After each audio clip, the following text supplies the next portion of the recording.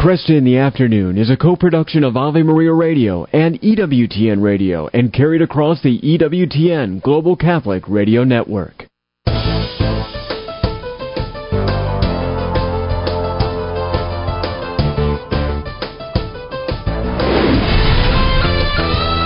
Broadcasting from the studios of Ave Maria Radio in Ann Arbor, Michigan, Al Kresta is ready for conversations of consequence. This is Kresta in the Afternoon.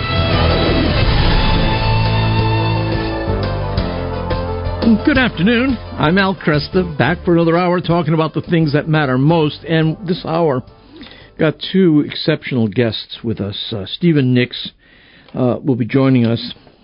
He is Senior Director for the Eurasia Program at the International Republic Institute. It's an organization that works to promote democracy worldwide. He lived in Ukraine for more than 3 years when he served as outside legal counsel for the Committee on Legal Reform in the Ukrainian Parliament. He's going to join us to talk about, the upcoming funeral for Russian opposition leader Alexi Navalny. And really, this funeral, is it going to be the trumpet blast that galvanizes opposition to Putin in Russia? And that's the question that's being asked. I mean, will Navalny's death end up rallying support for Putin's opponents? That's the question we're going to ask with him. Also coming up, Jonathan Feldstein, an observant Orthodox Jew who was born and educated in the United States but now lives in southern Israel. He's going to join us to talk about what he saw in the October 7th attack and what he's seen since. And we're also, of course, going to talk about the work he does to foster relationships between Jews and Christians. So we've got great guests coming up in this hour. And before we go there, though, we want to get to the news headlines with Dan McGraw. Thank you, Al, and good afternoon, everyone. This is your Ave Maria Radio News for Wednesday, February 28th. It's the feast of St. Auguste Chap de Lyon. And today's news is brought to you by the Ave Maria University. Your vocation location is at avemaria.edu. Pope Francis has revealed his monthly prayer intention for March. Throughout the month, the Pope is inviting others to pray for the martyrs of our day, those who risk their lives for the gospel.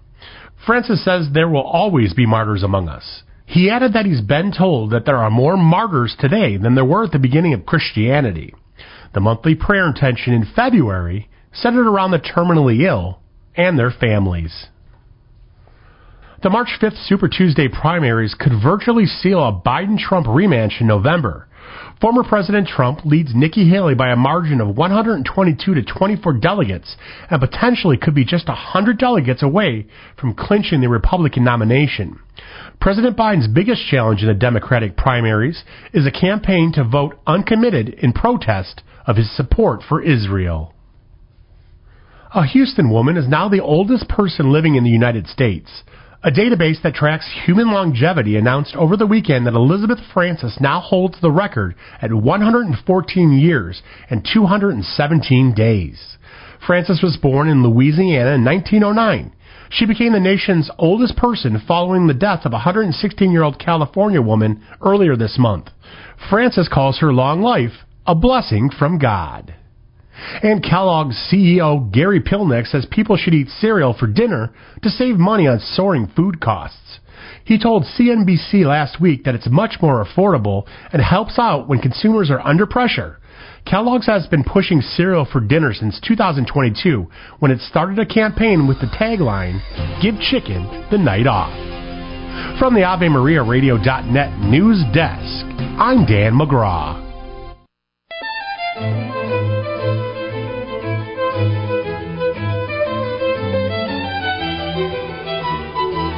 Good afternoon, I'm Al Kresta.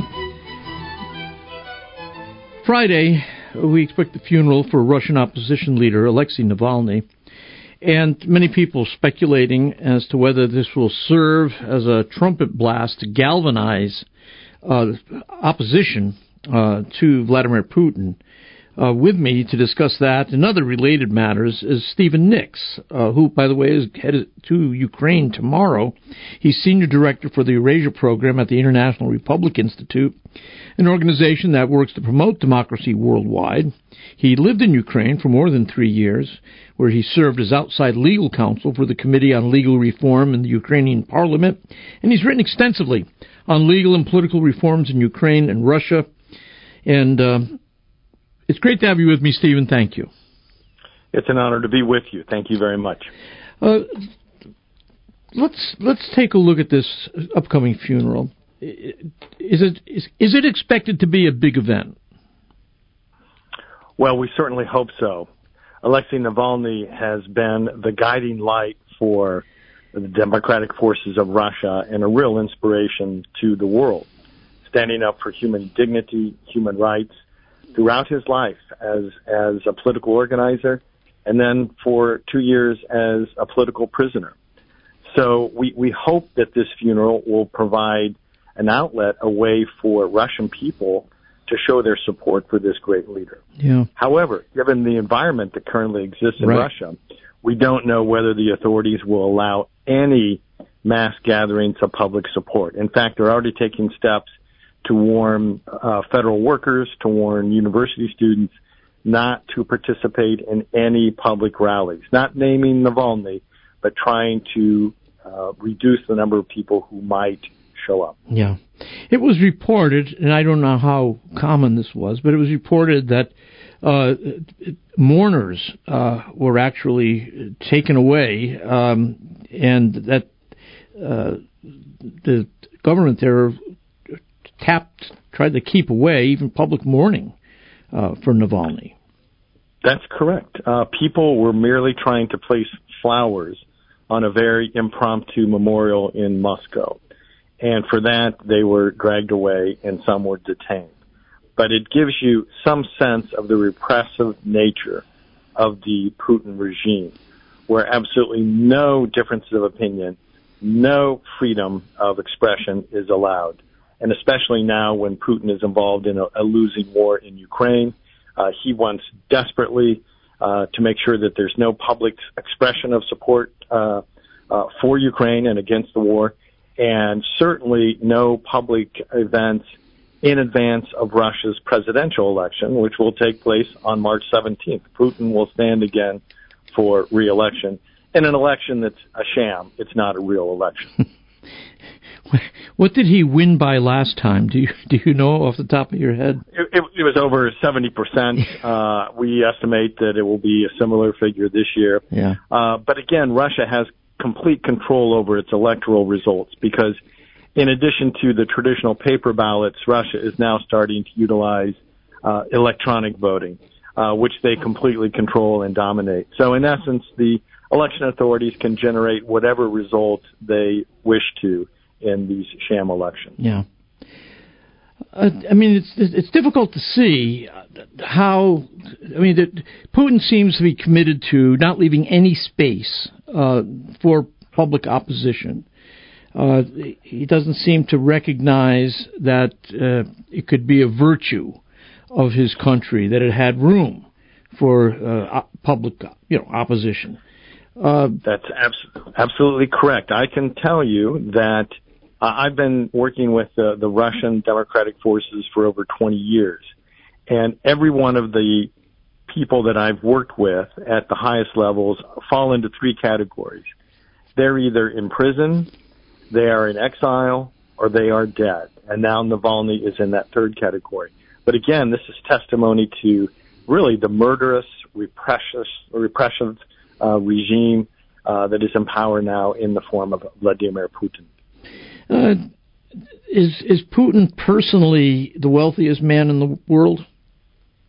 Well, I don't know whether he's the wealthiest, but he's certainly very wealthy. And this was a big part of Navalny's work. The Navalny Foundation served to expose the unjust enrichment and the immense corruption of Putin and his gang, who have all enriched themselves at the expense of the Russian state and the Russian people. They are fabulously wealthy, Putin and his inner circle. And Navalny was able to uncover a lot of this unjust enrichment and wealth and put it on the internet, which was very embarrassing for the authorities and the Kremlin. Since that time, since the war in Ukraine started, Navalny, in addition to the anti-corruption efforts, started an anti-war effort. So the Navalny Foundation broadcasts into the country because, by and large, the prominent people in his organization have all been forced to leave. But they're producing and transmitting in-country to Russian citizens a very prominent anti-war message against the war in Ukraine. Now, tell me your assessment. Russia is a powerful country. They've got a deep bench, you might say. Can Ukraine win? Absolutely, Ukraine can win, and they will win. As your listeners probably know, there is a huge supplemental funding package before our legislative branch, a $61 billion supplemental that will provide Ukraine military, humanitarian, and financial assistance. It was adopted by the Senate. It's now with the House. So now we're all pushing very hard to get a vote on this bill because in my time on the Hill, and I've spent a lot of time in Congress recently, the votes are there. There's bipartisan support sufficient to adopt this supplemental. Now it's up to Speaker Johnson to put this bill to a vote on the House side. Yeah. He seems reluctant to do that, doesn't he? Well, it hasn't happened yet, and we hope that he will see that this is not just in Ukraine's interest. This is in America's interest. It's in Europe's interest to defeat Russia. And again, a lot of people ask about this assistance. Why are we sending all this money to Ukraine? Right. We're not sending this money to Ukraine. We are drawing from existing military supplies in the U.S. and sending those to Ukraine and then upgrading those stores with new weapons, upgraded weapons. So not only are we helping Ukraine, we are upgrading the U.S. arms system, and we are generating jobs, promoting the U.S. economy. 65% of the funding that's going to be allotted is going to remain in the United States. So this is not charity for Ukraine. This is helping the U.S. economy and helping the U.S. military capability. You hear the argument that Putin has a legitimate fear of NATO sitting on his doorstep, and he's afraid Ukraine will become a member of NATO. He says he was promised that NATO would not expand to his border. How legitimate a claim is that? I mean, is it legitimate for a great nation to say, I want to make sure there's a buffer zone between me and nations that may be hostile to me? Well, that was his declared intention at the outset of the war, that This was over NATO, prevent expansion of NATO. Since then, he's come out and basically been honest and truthful about his real intentions, and that is the subjugation and destruction of Ukraine. He wants to occupy Ukraine, control Ukraine, and destroy its culture and absorb the Ukrainian people into Russia. That's his real aim, and he has said that. He has stated that. His cronies have stated that. They are intent on eliminating Ukraine as a sovereign state. So he has to argue then that Poland, for instance, lost its borders, but Poland was held together because it had an authentic culture, Catholic culture in particular, that enabled them to retain their ethnic identity and eventually recover a national identity. Is he claiming that Ukraine doesn't have any such legitimate ethnic identity, and therefore? Yes. Okay. Yeah. Absolutely, sir. He has gone on the record and state that Ukraine never really existed as a separate state, that it was always part of Russia. But these are all lies. This is all misinformation. Kiev was a great state in the 14th and 15th century, a huge empire, when Moscow at the time was a muddy village. It was the Ukrainian state that had prominence until the 15th century, when it was overrun and defeated and ravaged by the Mongol horde. And Christianity was also part of this destruction. Mm-hmm. So it has been a Christian country Christianity in the Slavic world originated in Kiev, Ukraine, with the mass baptism of Ukrainians that entered the Christian faith. So Putin is trying to rewrite history here and say that Ukraine never really existed as a separate state, that Ukrainians are not a separate people, that they are actually Russians, and it's complete nonsense and misinformation. You know, when we see this kind of repression in a country, we see something in China. We see repression too, and it's hard to know where you can put the wedge to make space. What do you suggest? What could be done to help make space for Putin opposition? Well, first of all, we assess that victory in Ukraine, victory in this war over Russia, will lead to a political transition in Russia. Maybe not right away, but eventually. If Putin were to lose this war against Ukraine, I don't see the Russian people tolerating him as a leader. He will look weak. Others will start to challenge him. They will not be afraid of him anymore.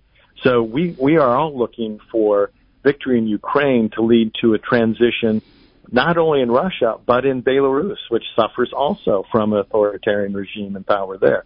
So we're all pinning our hopes on a Ukrainian victory and all hoping and praying that Congress will pass this badly needed assistance package so that Ukraine can win this war. Okay. So Ukraine wins this war. It not only has the benefit of Ukrainian people having a clear nation in sustaining their culture, but it has the added benefit of discrediting Putin in the eyes of the Russian people, weakening his quote moral legitimacy. Yes, that's true. And again, if we, the collective West, I mean Europe and the United States, do not stop Putin in Ukraine, he will continue. And the next step is to attack the neighboring countries who are all part of NATO. They are NATO members, Poland and the Baltic countries. And once that happens, then the United States is going to be drawn into a war by Article 5 of the NATO treaty. So right now, the U.S. is helping Ukraine. Ukraine can win this war without an American soldier being on the ground. We will not lose a single American life. All we have to do is give Ukraine militarily what it needs to defeat Russia, and they will do so. Stephen, thanks so much. I know you're going to Ukraine tomorrow, and I wish you the best. Hope we can talk with you in the future. Thank you, sir. I'd be happy to come back and visit with you. Stephen Nix is Senior Director for the Eurasia Program at the International Republic Institute, an organization that works to promote democracy worldwide. I'm Al Kresta.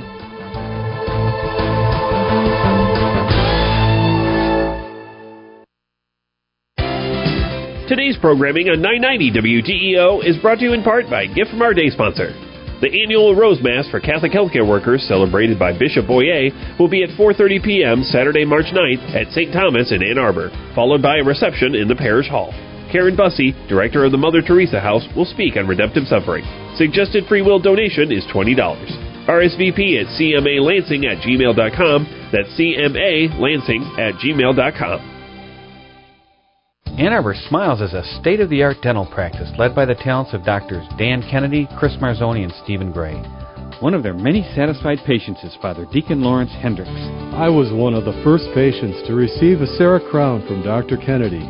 The CEREC technology allows for restorations to be done in one visit. They always use the most advanced techniques in dentistry.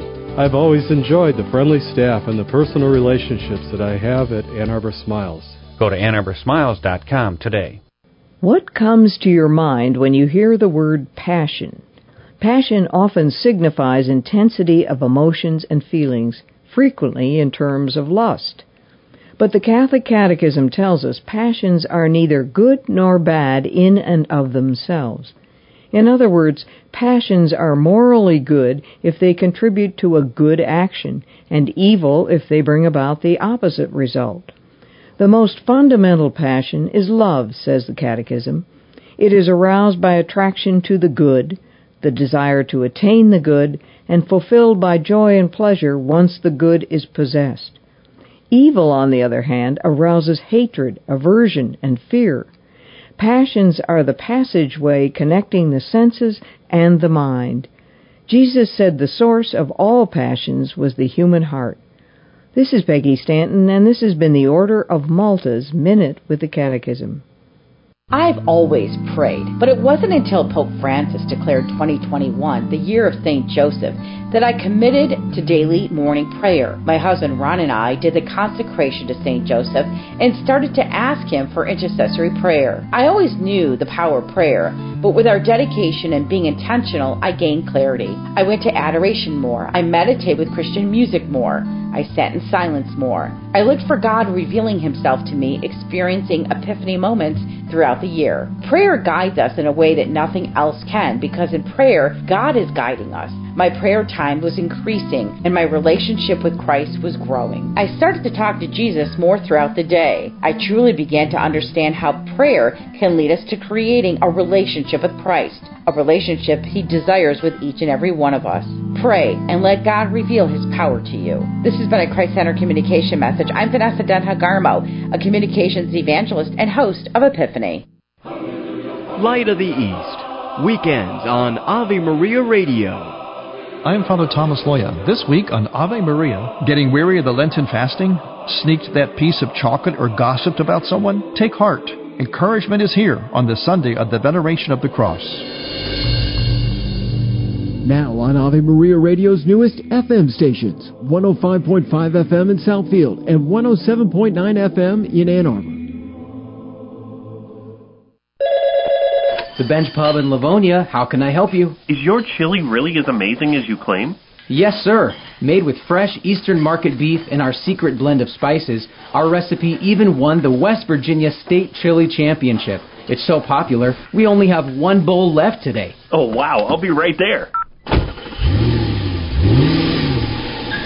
Homemade award-winning chili, only at the Bench Pub on 5 Mile Road in Livonia. Mention Ave Maria Radio for 10% off.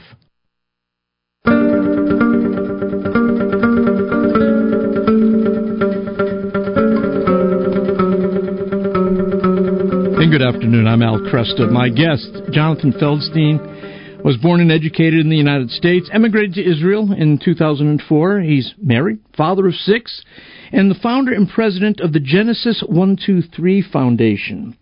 Throughout his life and career, he's been blessed by the calling to fellowship with Christians, to serve as a bridge between Jews and Christians, and to help connect Christians to Israel in a meaningful way. You can follow his work at genesis123.co, and we'll have that linked for you at our site as well. Well, Jonathan, great to have you here. Thanks. It's a delight. Thank you for having me, Al.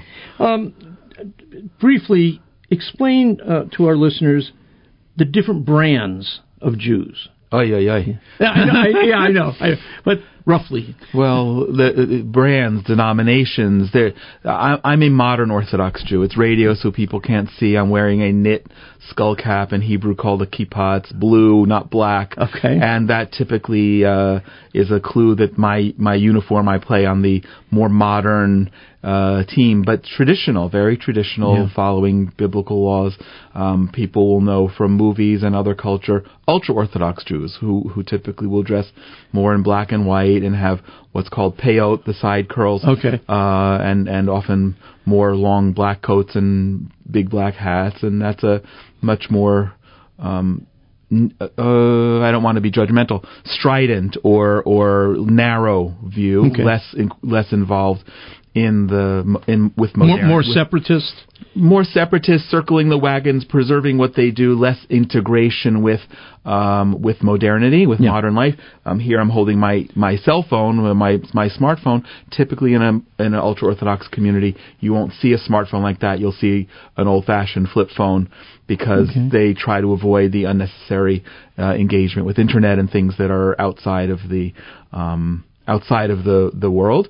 Okay. And then a much more recent adaptation, if you will, is the from the late 19th century, is the sort of modernization of Judaism in what became Reform Judaism. This is Stephen Wise? Yeah, right. And that was a sort of a German early German brand, Stephen Wise, became very big here in America, much less religiously or doctrinally, more culturally and culturally oriented, but less religiously observant. And in the middle is conservative Judaism, which is really an adaptation here in America that got very popular in the 1950s, kind of trying to be the hybrid between Orthodoxy and the ultra-modern without the complete dispersal of Jewish tradition, but also clinging to things in the modern world. Yeah, very good. Thank you. Sure. You were born and educated in the U.S. You emigrated to Israel in 2004. Why? Well, my father was born in Israel. My father, in 1937, Jews in Israel were called Palestinians. Before there was an Arab ethnicity called Palestinian, and my father was one of them. His parents were able to flee Poland in the 1930s earlier, and unfortunately most of their families were slaughtered. From day one, my father gave me a name that he could never pronounce. He always called me Jonathan. And whether he was telling me to go rake leaves in my Princeton, New Jersey home, which had a lot of oak trees, or go do my homework, or whatever it was, there was always an Israeli inflection in my Jewish identity. And when I first went to Israel, I was a teenager, and I was overwhelmed at how connected I felt. I don't know how I had this understanding at the time that it was a better place to raise children, because I was a child myself. I had never dated anybody, so I wasn't even thinking of having children. Interesting. But I wanted to live there, and when I think about it biblically, it's the only land in the world that God deeded to anybody. So I'm an inheritor of that through Abraham and Isaac and Jacob, and how could I not want to? Yeah. It's such a great place for Jews to live and come back to. It took a long time. I met my wife 33 years ago, next month, and actually this month. Oh my goodness, today was when we met. She doesn't have to call her. Leap year. Blame leap year. Like jet lag. And, how wild. So 33 years ago today we met, and she also had the same desire to live in Israel. Yeah. It took a lot longer for us to go. This summer will be 20 years, but life isn't perfect there, for sure. Right.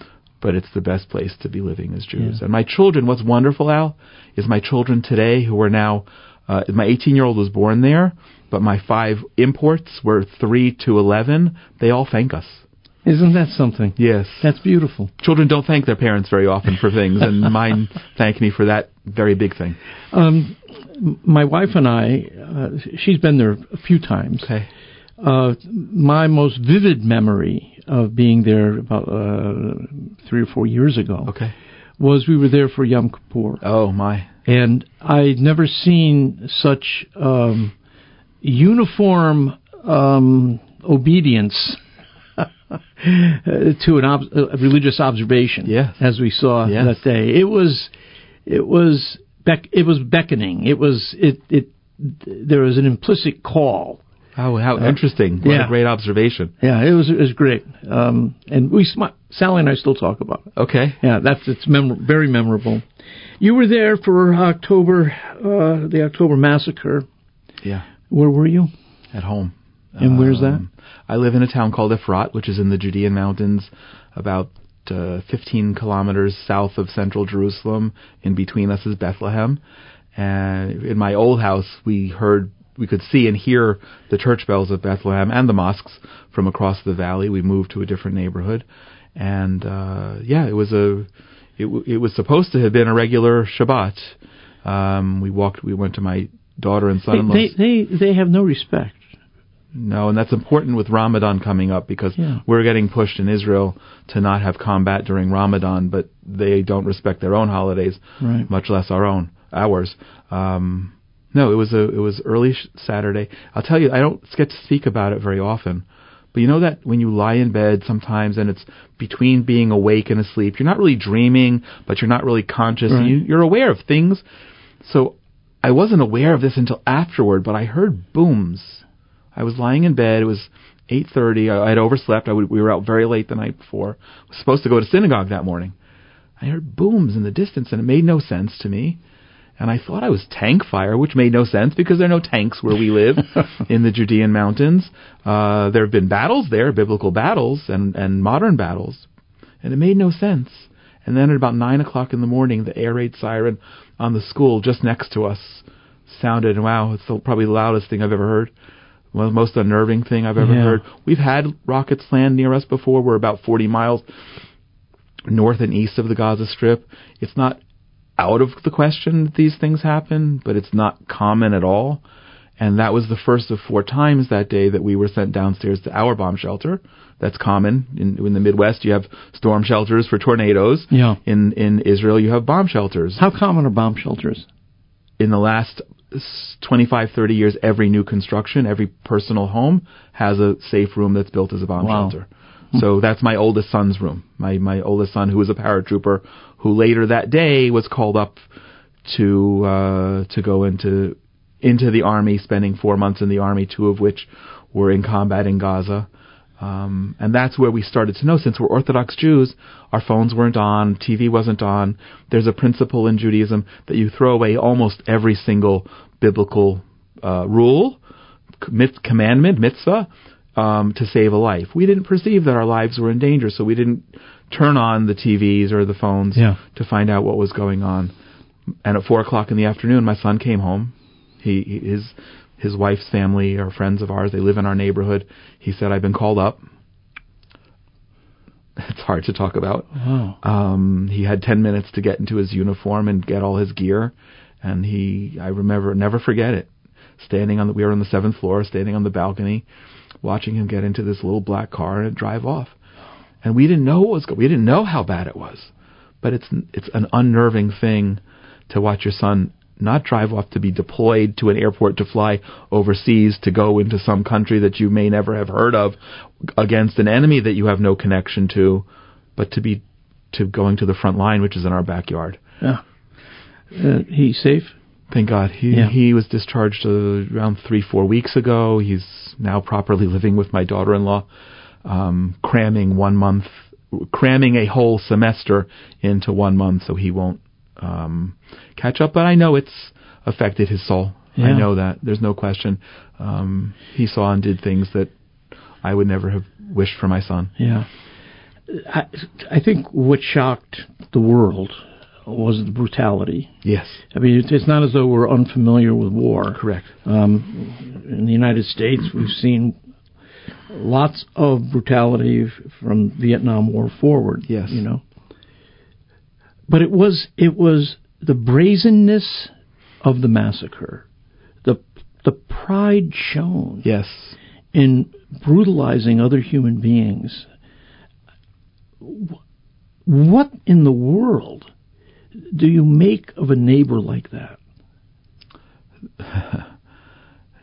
That unfortunately they're worshiping a false god. Yeah. That hate is whereas we worship the Creator and prayer is His currency. Hate and slaughter, and we know this. I studied a little bit of interreligious things at Emory in the 80s, and Islam unfortunately calls for everyone who needs to convert or die by the sword. Yeah. And we're the Saturday people, you're the Sunday people, right. And they're not much more fond of you than they are of us. And what it's told me, and it's burst my bubble, because I really did believe in coexistence and I pray for it, but it's very hard to imagine now. Anyway, because as the brutality, the inhumanity of the slaughter, and what was done to living and dead people.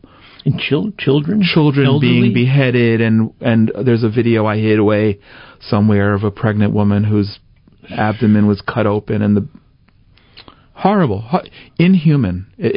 You can't. We have the same DNA, but it's not human, and it bursts my bubble as to whether we can really actually ever live in peace. Yeah. It's difficult to have a neighbor who isn't, you have disagreements about where to put the fence, but this is not a disagreement about where to put the fence. No. This neighbor wants you eliminated. Correct. And that, we're not accustomed to that kind of negotiation. No. Jonathan, got to take a break. Yeah. The music's coming up here. My guest is Jonathan Feldstein, an observant Orthodox Jew living in southern Israel. We're talking about the experience of the October massacre.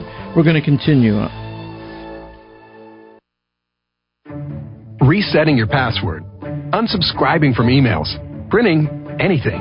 Why are simple things sometimes so complicated? Thankfully, with an auto owner's insurance independent agent, getting the right coverage for your business doesn't have to be one of them, so you can get back to more important things, like learning how that printer works. That's simple human sense. Call Choice Insurance Agency at 734-641-4200.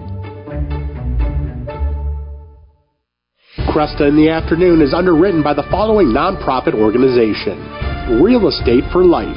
Buying or selling your home or business property? Real Estate for Life can connect you with one of 1,400 pro-life real estate agents around the world. When Real Estate for Life receives a referral fee, they donate 70% to Ave Maria Radio and Human Life International.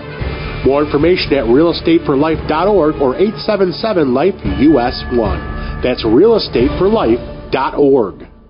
Catholic Connection with Teresa Tomeo, weekdays on Ave Maria Radio.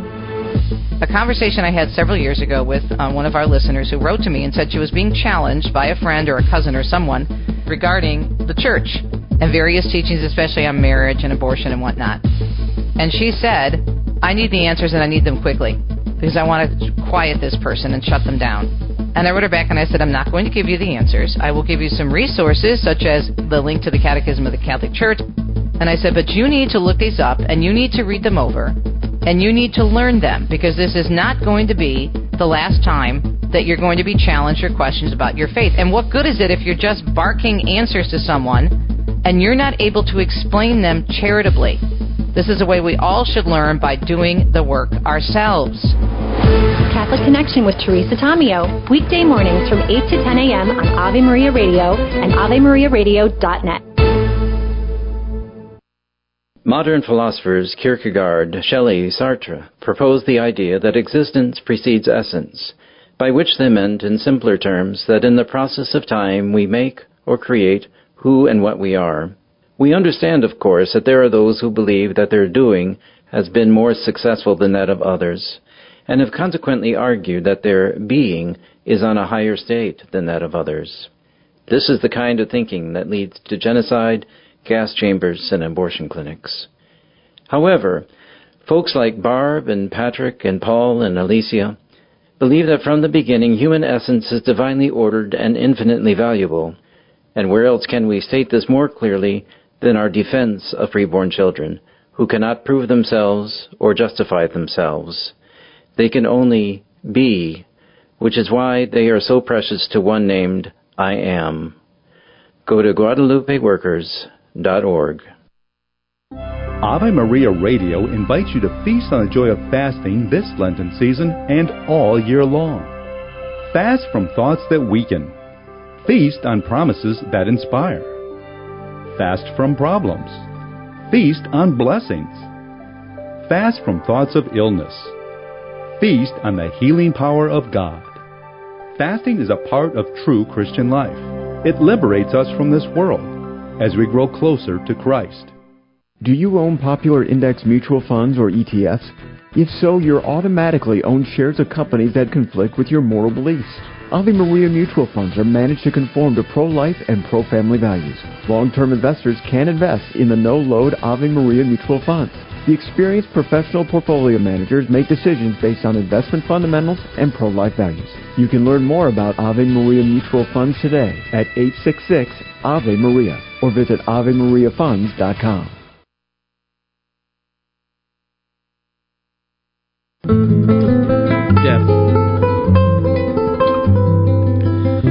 Hey, good afternoon. I'm Al Kresta. With me, Jonathan Feldstein, talking about his experience in Israel. Again, this is where he lives in southern Israel. Talking about the October 7th massacre.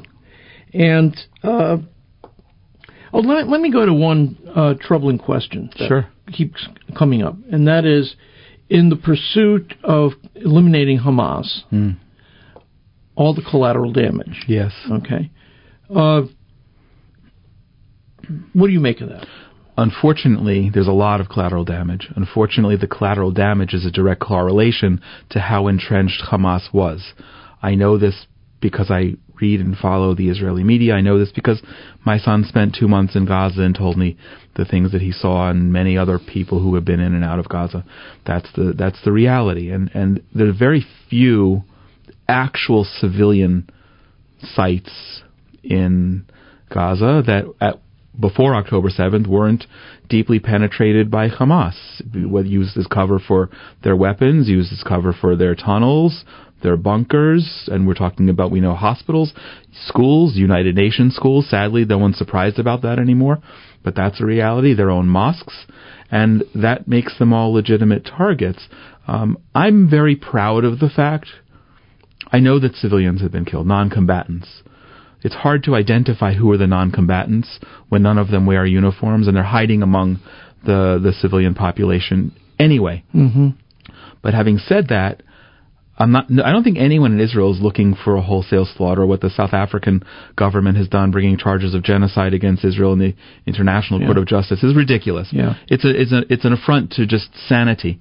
But having said that, if you go by the Hamas numbers, 29,000 casualties since October 7th on their side. 9,000 of those must have been Hamas members. So our estimates, the Israeli estimates, are 10,000. 10,000, okay. So even if you go and just round up, because I've never been good at math, 10,000 out of 30,000, that's 1 in 3. There's never, ever been a urban combat in the history of the world where you have that low ratio. And the ratio assumes, number one, that the 30,000 is accurate. Number two, that 20,000 of the 30,000 are actual non-combatants. In a story, a friend reminded me of a story recently of 3 little boys riding a bike into an area that the IDF had conquered and was a closed zone, and the protocol is to shoot anyone who comes in, and 3 boys rode their bikes in. Yeah. And because we have humanity, we didn't, right, even though that's the protocol. And when the boys left, a few minutes later, a terrorist showed up with an RPG. So they're using their children not just as human shields, but as scouts. And I don't know the answer to that, Al. I don't know what I would do. Yeah. No, it's troubling. But I have heard that in terms of studies done of civilian casualties versus combat casualties in urban warfare, that the ratio is about as good as you can get. Yeah. Albeit that it's war, and albeit that there are casualties, Israel should be celebrated for really deliberately striking the terrorists, going out of the way to move civilians who are non-combatants out of harm's way, holding off right now and entering the last stronghold of the terrorists in southern Gaza, because we need to move 1 million civilians out of that city. Yeah. I wish we didn't have the war. What happens in the future?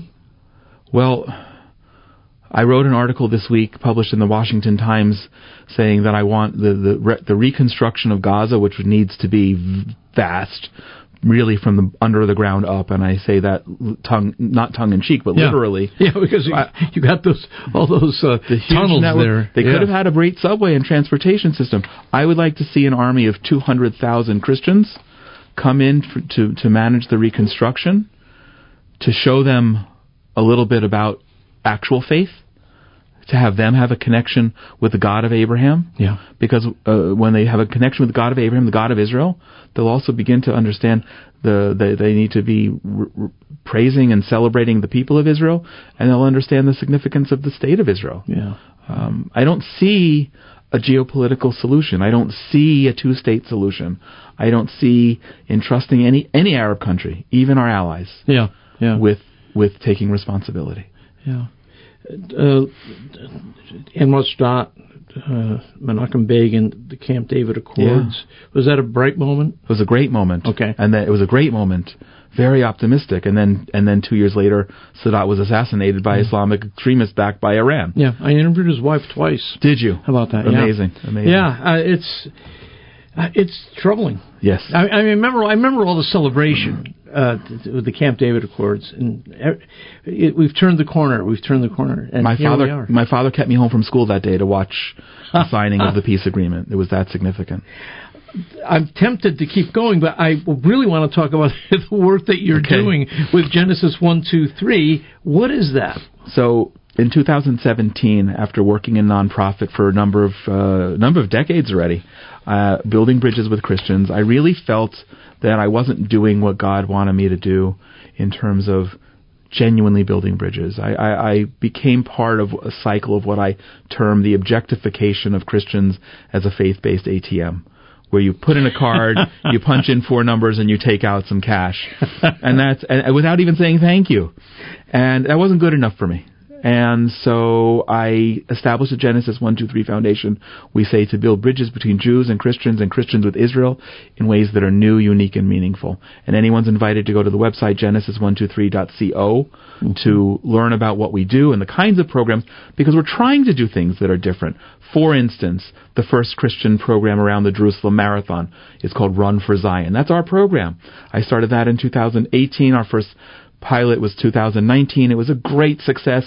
Runforzion.com, and hopefully we have a war going on, so many people aren't coming next week. But by 2025, we're hoping that we'll have a nice big group again, which will be fabulous. I'm the only Orthodox Jew with a weekly podcast called the Inspiration from Zion podcast on the Charisma Podcast Network. So you have 300 evangelical podcast hosts and me, and you, which is great fun. And you're looking at the promo for the book that we just published, beautiful, called Israel the Miracle.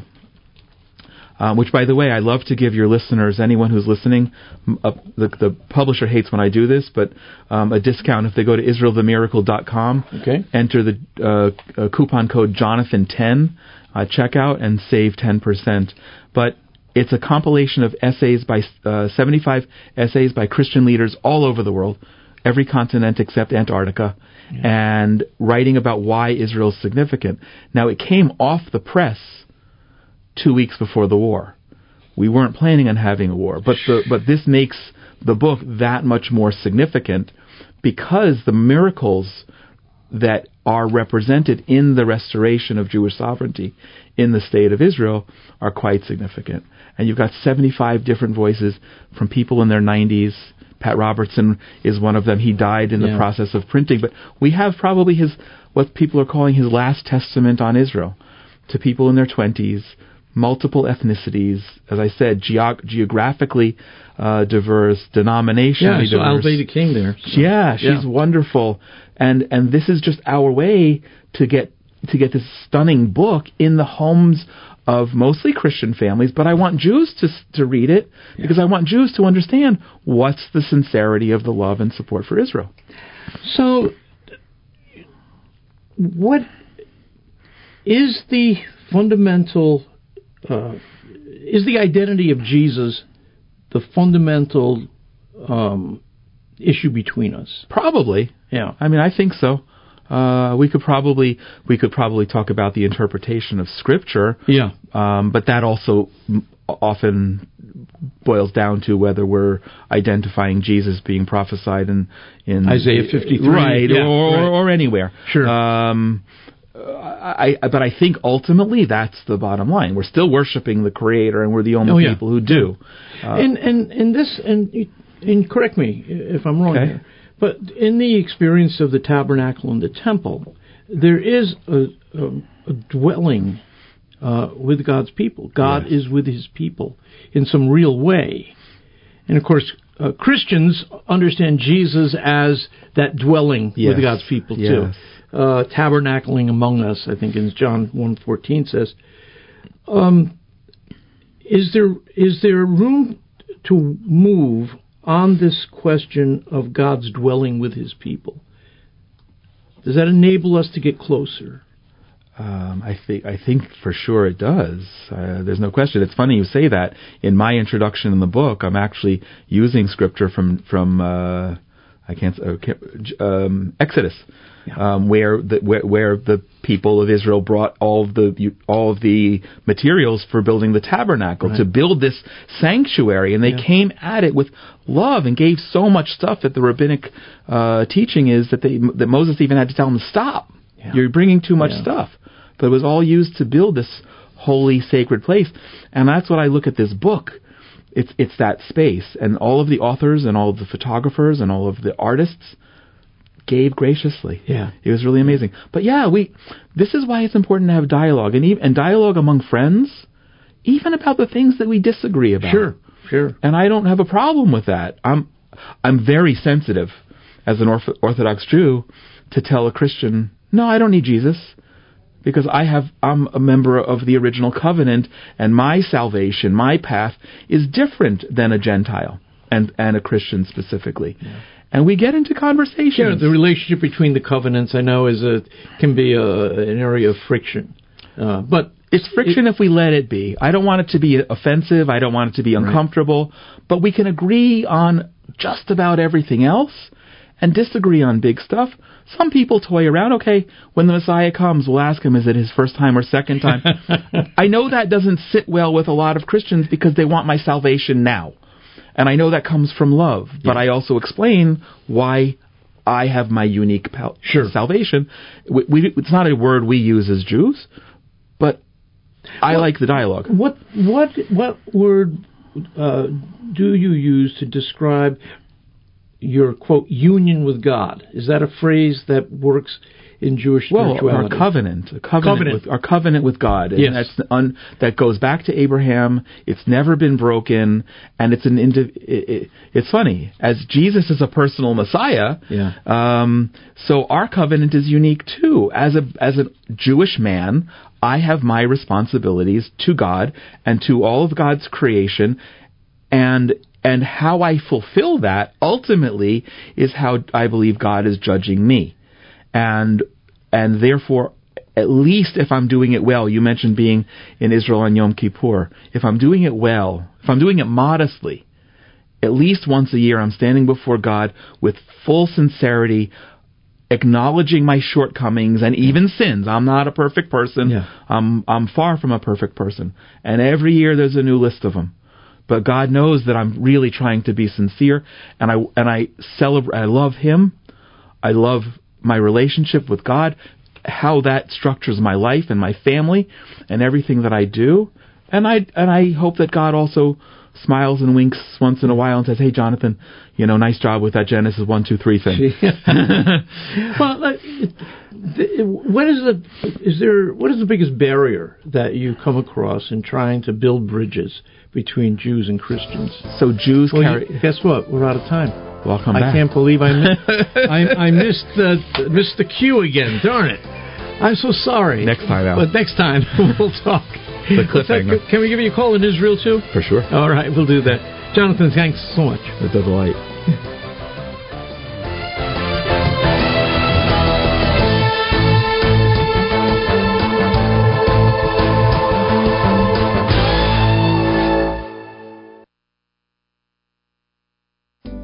Welcome to Advanced Dentistry Center family. This is Dr. Metti, and our team strives to treat you like family in a loving and compassionate way as we focus on serving you in a Christ-like manner.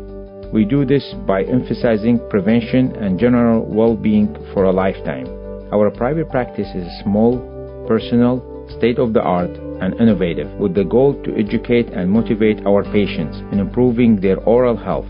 It is through a partnership with you that you will achieve the goals for your smile. Advanced Dentistry is serious about the level of care we provide, with attention to details and an exceptional level of care, skill, and judgment. We are thrilled for the opportunity to serve you. Dr. Matty and the team invite you to visit them at advanceddentistrycenter.com or call them at 248-594-9592. That's 248-594-9592. AdvancedDentistryCenter.com. Hello, Steve Ray here. Everything in the Bible and in the Catholic Church starts with the book of Genesis. It reveals to us God's plan for mankind. Yet Genesis can be daunting, especially given the scientific discoveries of the last few centuries. Well, that's where I come in with my new book, Genesis, a Bible study guide and commentary. Discover a thoroughly Catholic approach to this exciting and dramatic ancient narrative that is so often misunderstood. You can get the book now on the store page at AveMariaRadio.net. Check it out. Ever thought you'd make a bundle by trading in or selling your used vehicle only to find out it's worth a dinner for two? Well, it's much more valuable to donate your vehicle to Ave Maria Radio. Thousands of Americans donate their vehicle each year. The donation to Ave Maria is easy, tax-deductible, and supports our efforts to evangelize. A year from now, will you remember that dinner or your gracious and selfless donation? Go to AveMariaRadio.net to find out more. That's AveMariaRadio.net.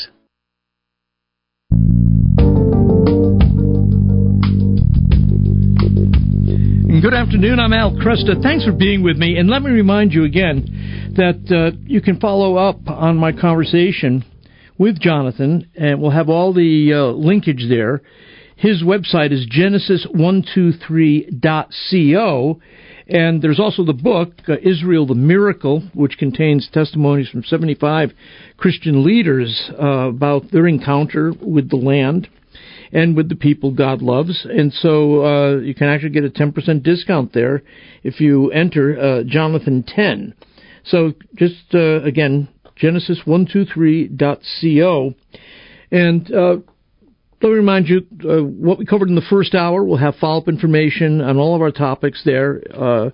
Conversation with Carter Sneed on bioethics, and earlier conversation with Stephen Nix about Alexi Navalny's death. Thanks for being with me. I'm Al Kresta.